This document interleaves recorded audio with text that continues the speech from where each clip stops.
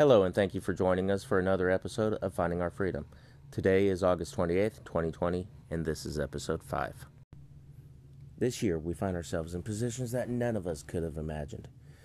With the lockdown, we have been told to stay home, socially distance ourselves. Many of us are teleworking, and some have found that their jobs are gone altogether. On top of that, we are currently facing protests and riots. The East Coast is in the middle of hurricane season, and the West Coast fire season. We have plenty of stressors right now.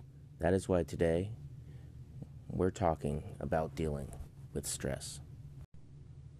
But first, today in history. Today, August 28th in 1963, on the steps of the Lincoln Memorial in Washington, D.C., the civil rights movement reaches its high water mark when Martin Luther King, Jr. speaks to about 250,000 people attending the March on Washington for Jobs and Freedom. The demonstrators, black and white, poor and rich, came together in the nation's capital to demand voting rights and equal opportunity, and to appeal to an end of racial segregation and discrimination. The peaceful rally was the largest assembly for a redress of grievances that the Capitol had ever had, and King was the last speaker. With the statue of Abraham Lincoln towering behind him, King told the hushed crowd, "Go back to Mississippi, go back to Alabama, go back to South Carolina, go back to Georgia, go back to Louisiana, go back to the slums and ghettos of our northern cities, knowing that somehow the situation can and will be changed. Let us not wallow in the valley of despair." Continuing, he began the refrain that made the speech one of the best known in U.S. history, second only to Lincoln's 1863 Gettysburg Address. We all know this part. It begins, "I have a dream," boomed over the crowd stretching from the Lincoln Memorial to the Washington Monument. That one day, this nation will rise up and live out the true meaning of its creed. We hold these truths to be self-evident, that all men are created equal. I have a dream that one day, on the red hills of Georgia, the sons of former slaves and the sons of former slave owners will be able to sit down together at the table of brotherhood. I have a dream that one day, even the state of Mississippi, a state sweltering with the heat of injustice, sweltering with the heat of oppression, will be transformed into an oasis of freedom and justice. I have a dream that my 4 little children will one day live in a nation where they will not be judged by the color of their skin, but by the content of their character. I have a dream today. Ending his stirring 16-minute speech with his vision of the fruit of racial harmony, that when we allow freedom ring, when we let it ring from every village and every hamlet, from every state and every city, we will be able to speed up that day when all of God's children, black men and white men, Jews and Gentiles, Protestants and Catholics, will be able to join hands and sing, in the words of the old spiritual, free at last, thank God Almighty, we are free at last. Though society has moved quite a bit since that August 28th in 1963, today we are still under great stresses. We see families, friends, and those around us stressed, not knowing where to turn and lashing out. The bills won't stop coming. There will never be more hours in the day, and your work and family responsibilities will always be demanding. On top of that, you look out into society as a whole, and we see a resurgence of racial tension that, in my opinion, is greater than it was last year, greater than it was 10 years ago. Yet both sides screaming without any real solutions being presented. If you're one not dealing with stress well and living with high levels, you're putting your entire well-being at risk. Stress wreaks havoc on our emotional and physical health. It narrows your ability to think clearly, function effectively, and enjoy your life. It may seem like there is nothing you can do about stress, but you have a lot more control than you might think you do. Effective stress management helps you break the hold stress has on your life. You can be happier, healthier, and more productive. The ultimate goal is a balanced life with time for work, relationships, relaxation, and fun. The resiliency to hold up under pressure and meet challenges head on. Before you can manage your stress, though, you need to understand the sources of stress in your life. Unfortunately, this isn't as straightforward as it sounds. Stephen Covey sets a great example of how to do this in his book 7 Habits of Highly Effective People. I suggest everyone should probably read or at least skim through this book. In his book, he explains the sphere of control, influence, and concern. Just as they are listed, our sphere of control include things that we control, such as ourselves, our decisions as to where to work, what to do on vacation, where to educate our children. It could be as little as what are we going to eat for breakfast, or as great as where are we going to retire. Our sphere of influence, here we have a little less control, but we can influence those items such as decisions that our children make. We can't control, and though most parents try to, we can't control our kids. They're going to do what they're going to do. The best we can do is we can influence their decision and hope they make good decisions based on the examples that we set for them. Then we have our sphere of concern. This includes those items that we might have concern for, but that we really don't have any say or control over at all. While living in the sphere of control, we find success. Most of us find ourselves not spending enough time in our sphere of control. This allows our lives to, I'm going to say control again, but this allows our lives to get out of control. Instead, for some reason, we spend most of our time in our sphere of concern. The more control the thing we have over things, the more we can change them for the better. If we live only in our sphere of concern, however, we will remain stressed. Think about it for a second. What do most of us talk about? We talk about politics, we talk about the federal government, we talk about taxes. Now, a lot of this is stuff that we have no control over whatsoever. We can't control what the president's going to do. We can't control what our senator or congressperson's going to do, to be honest. We can influence what our local politicians are going to do based on how involved we are. We can influence how much money our school district gets. We can influence local things. But we still don't have full control over that. What we have control over is ourselves. We can influence our family, but we must start controlling ourselves.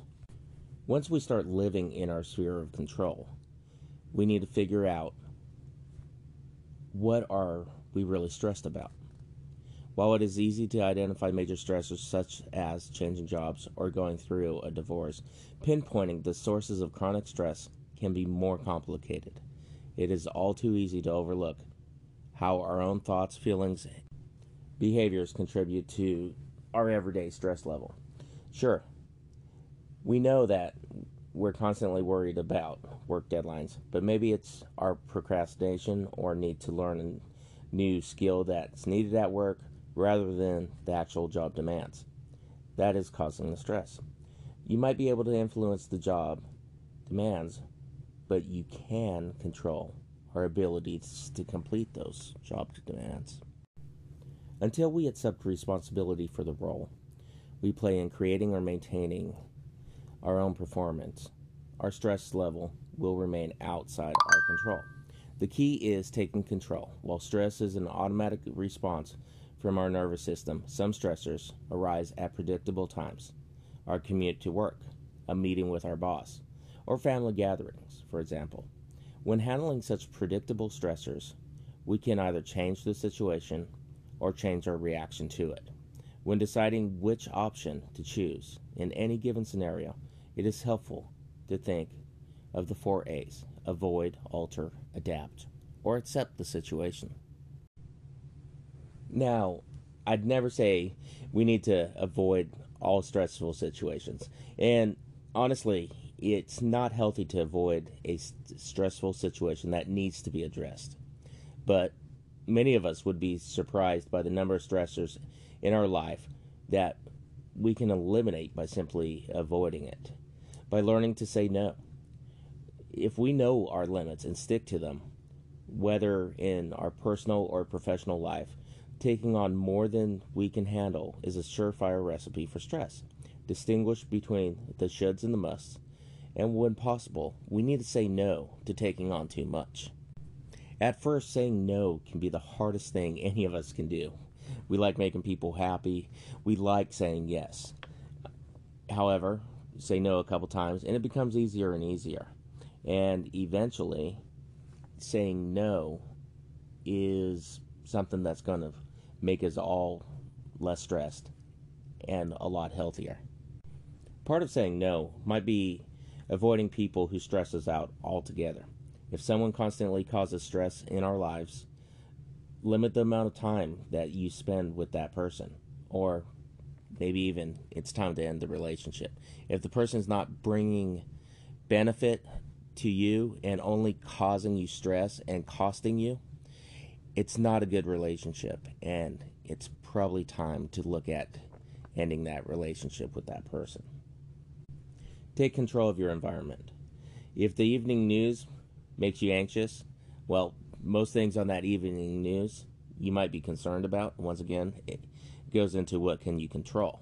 And you can't control most things on the evening news unless you're a national politician or you are greatly involved in something. But for the rest of us, there's nothing on that evening news that we can control. We spend way too much time in our 24/7 news cycle, and we spend way too much time watching TV. If it's something that stresses you out, turn it off. If traffic makes you tense, take a longer but less stressed route, or leave earlier. If going to the market is an unpleasant chore, well, we can do our grocery shopping online now. Another pretty big part of saying no is to pare down the to-do list. Actually look at your schedule, look at your responsibilities, and look at your daily tasks.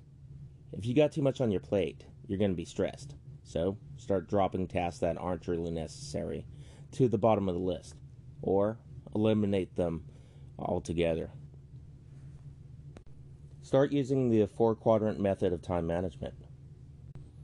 In this, you'll literally take and list out all your priorities into 4 quadrants. You'll have one column that's due now, the second column due later, and then you'll have 2 rows. Either it's critical or it's not critical. This creates your 4 quadrants. If it's due now and critical, then it's something that you have to do now. This is your catastrophes, your deadlines, your emergencies, these hard to plan for tasks that are often unexpected and need to be dealt with as soon as possible.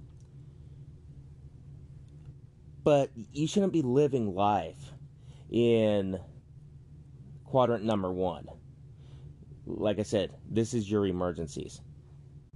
So unless you're a first responder who responds to emergencies for a living, then through proper planning and delegating, you should be able to stay out of quadrant 1. Quadrant 2 is your critical stuff, but you can do it later. Now, you need to prioritize this quadrant. This is your preparations, your relationships, developing as a person. These tasks are required for growth, and you need to spend most of your time here in order to live a proactive and stress-free life. Then going down to the second row, first column, you have your do not, you have your do now and not critical. This is stuff that isn't critical, but it requires your attention. These are your interruptions, your emails, your meetings, things that you couldn't plan for, but it's not critical that you complete them now. These small interruptions cause large rifts in our productivity. We need to spend less time in this quadrant and delegate them out using the priority matrix. Pretty much use technology and others in order to reduce this stress load in this quadrant. The other thing is we can look at some of these interruptions and possibly move them into quadrant 2 and do them later.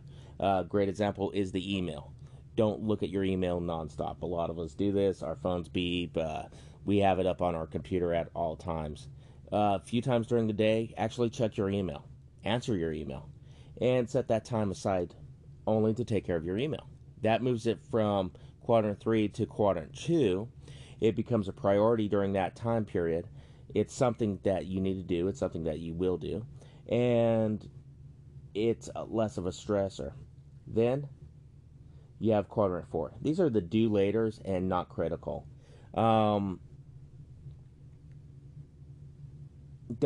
let last in first out stifle your productivity though using this. Use this quadrant to track your ideas, and when the time is right, move them into either quadrant 2 or quadrant 3. This is also a great place to put taskings that you think are a great idea, but they're just not critical, and it's something you can do later. Quadrant 3 and quadrant 4 are really the two quadrants that you can eliminate your to-do tasks completely. So, if you can't avoid a stressful situation, try to alter it. Often this involves changing the way you communicate and operate in your daily life. Express your feelings instead of bottling them up. I mean, that's easier said for some of us than for others. I'm probably one of the people that end up bottling up a lot of my feelings, simply because that's a lot of the way a lot of us have been raised. If something or someone is bothering you, be more assertive and communicate your concerns in an open and respectful way. If you've got an exam to study for or a project that needs to be completed and someone's getting in the way of that, say up front that you only have 5 minutes to talk or you have to get this done. And remember, if you don't voice your needs and feelings, resentment will build and the stress will increase between you and that other person. Be willing to compromise. This is once again something easier said to for some than others. But when you ask someone to change their behavior, be willing to do the same. If you both are willing to bend a little bit, you'll have a good chance of finding a happy middle ground. And if you both bend a little bit, neither of you is going to break. And then create a balanced schedule. All work and no play is a recipe for burnout. I mean, I don't know how many times I've heard that. A lot of us are now trying to follow it. However, in today's day and age, we find ourselves in positions where the work keeps coming, but there's really no outlet other than sitting in front of the TV or using some other form of technology right now. But really try to get out into nature and relax a little bit. Turn off the phone, turn off all the devices, and actually be one with yourself for a minute. We need to try to find that balance between work, family life, social activities, solitary pursuits, daily responsibilities, and downtime for ourselves. If you can't change the stressor, though, maybe look at changing yourself. You can adapt to stressful situations and regain your sense of control by changing your expectations and attitude. Reframe the problem. Try to view stressful situations from a more positive perspective, rather than fuming about a traffic jam or fuming about anything, look at it as an opportunity. That traffic jam allows you to pause and regroup. It allows you to listen to your favorite radio station or podcast, or enjoy some alone time. Then, look at the big picture. Take perspective of the stressful situation. Ask yourself how important it will be in the long run. Will it matter in a month, a year? Is it really worth getting upset over? If the answer is no, well, focus your time and energy on things that do matter. Adjust your standards. Perfectionism is a major source of avoidable stress. Stop setting yourself up for failure by demanding perfection from yourself. And stop setting yourself up for disappointment by demanding perfection from others. You need to set responsible and reasonable standards for yourself and others, and learn to be okay with good enough.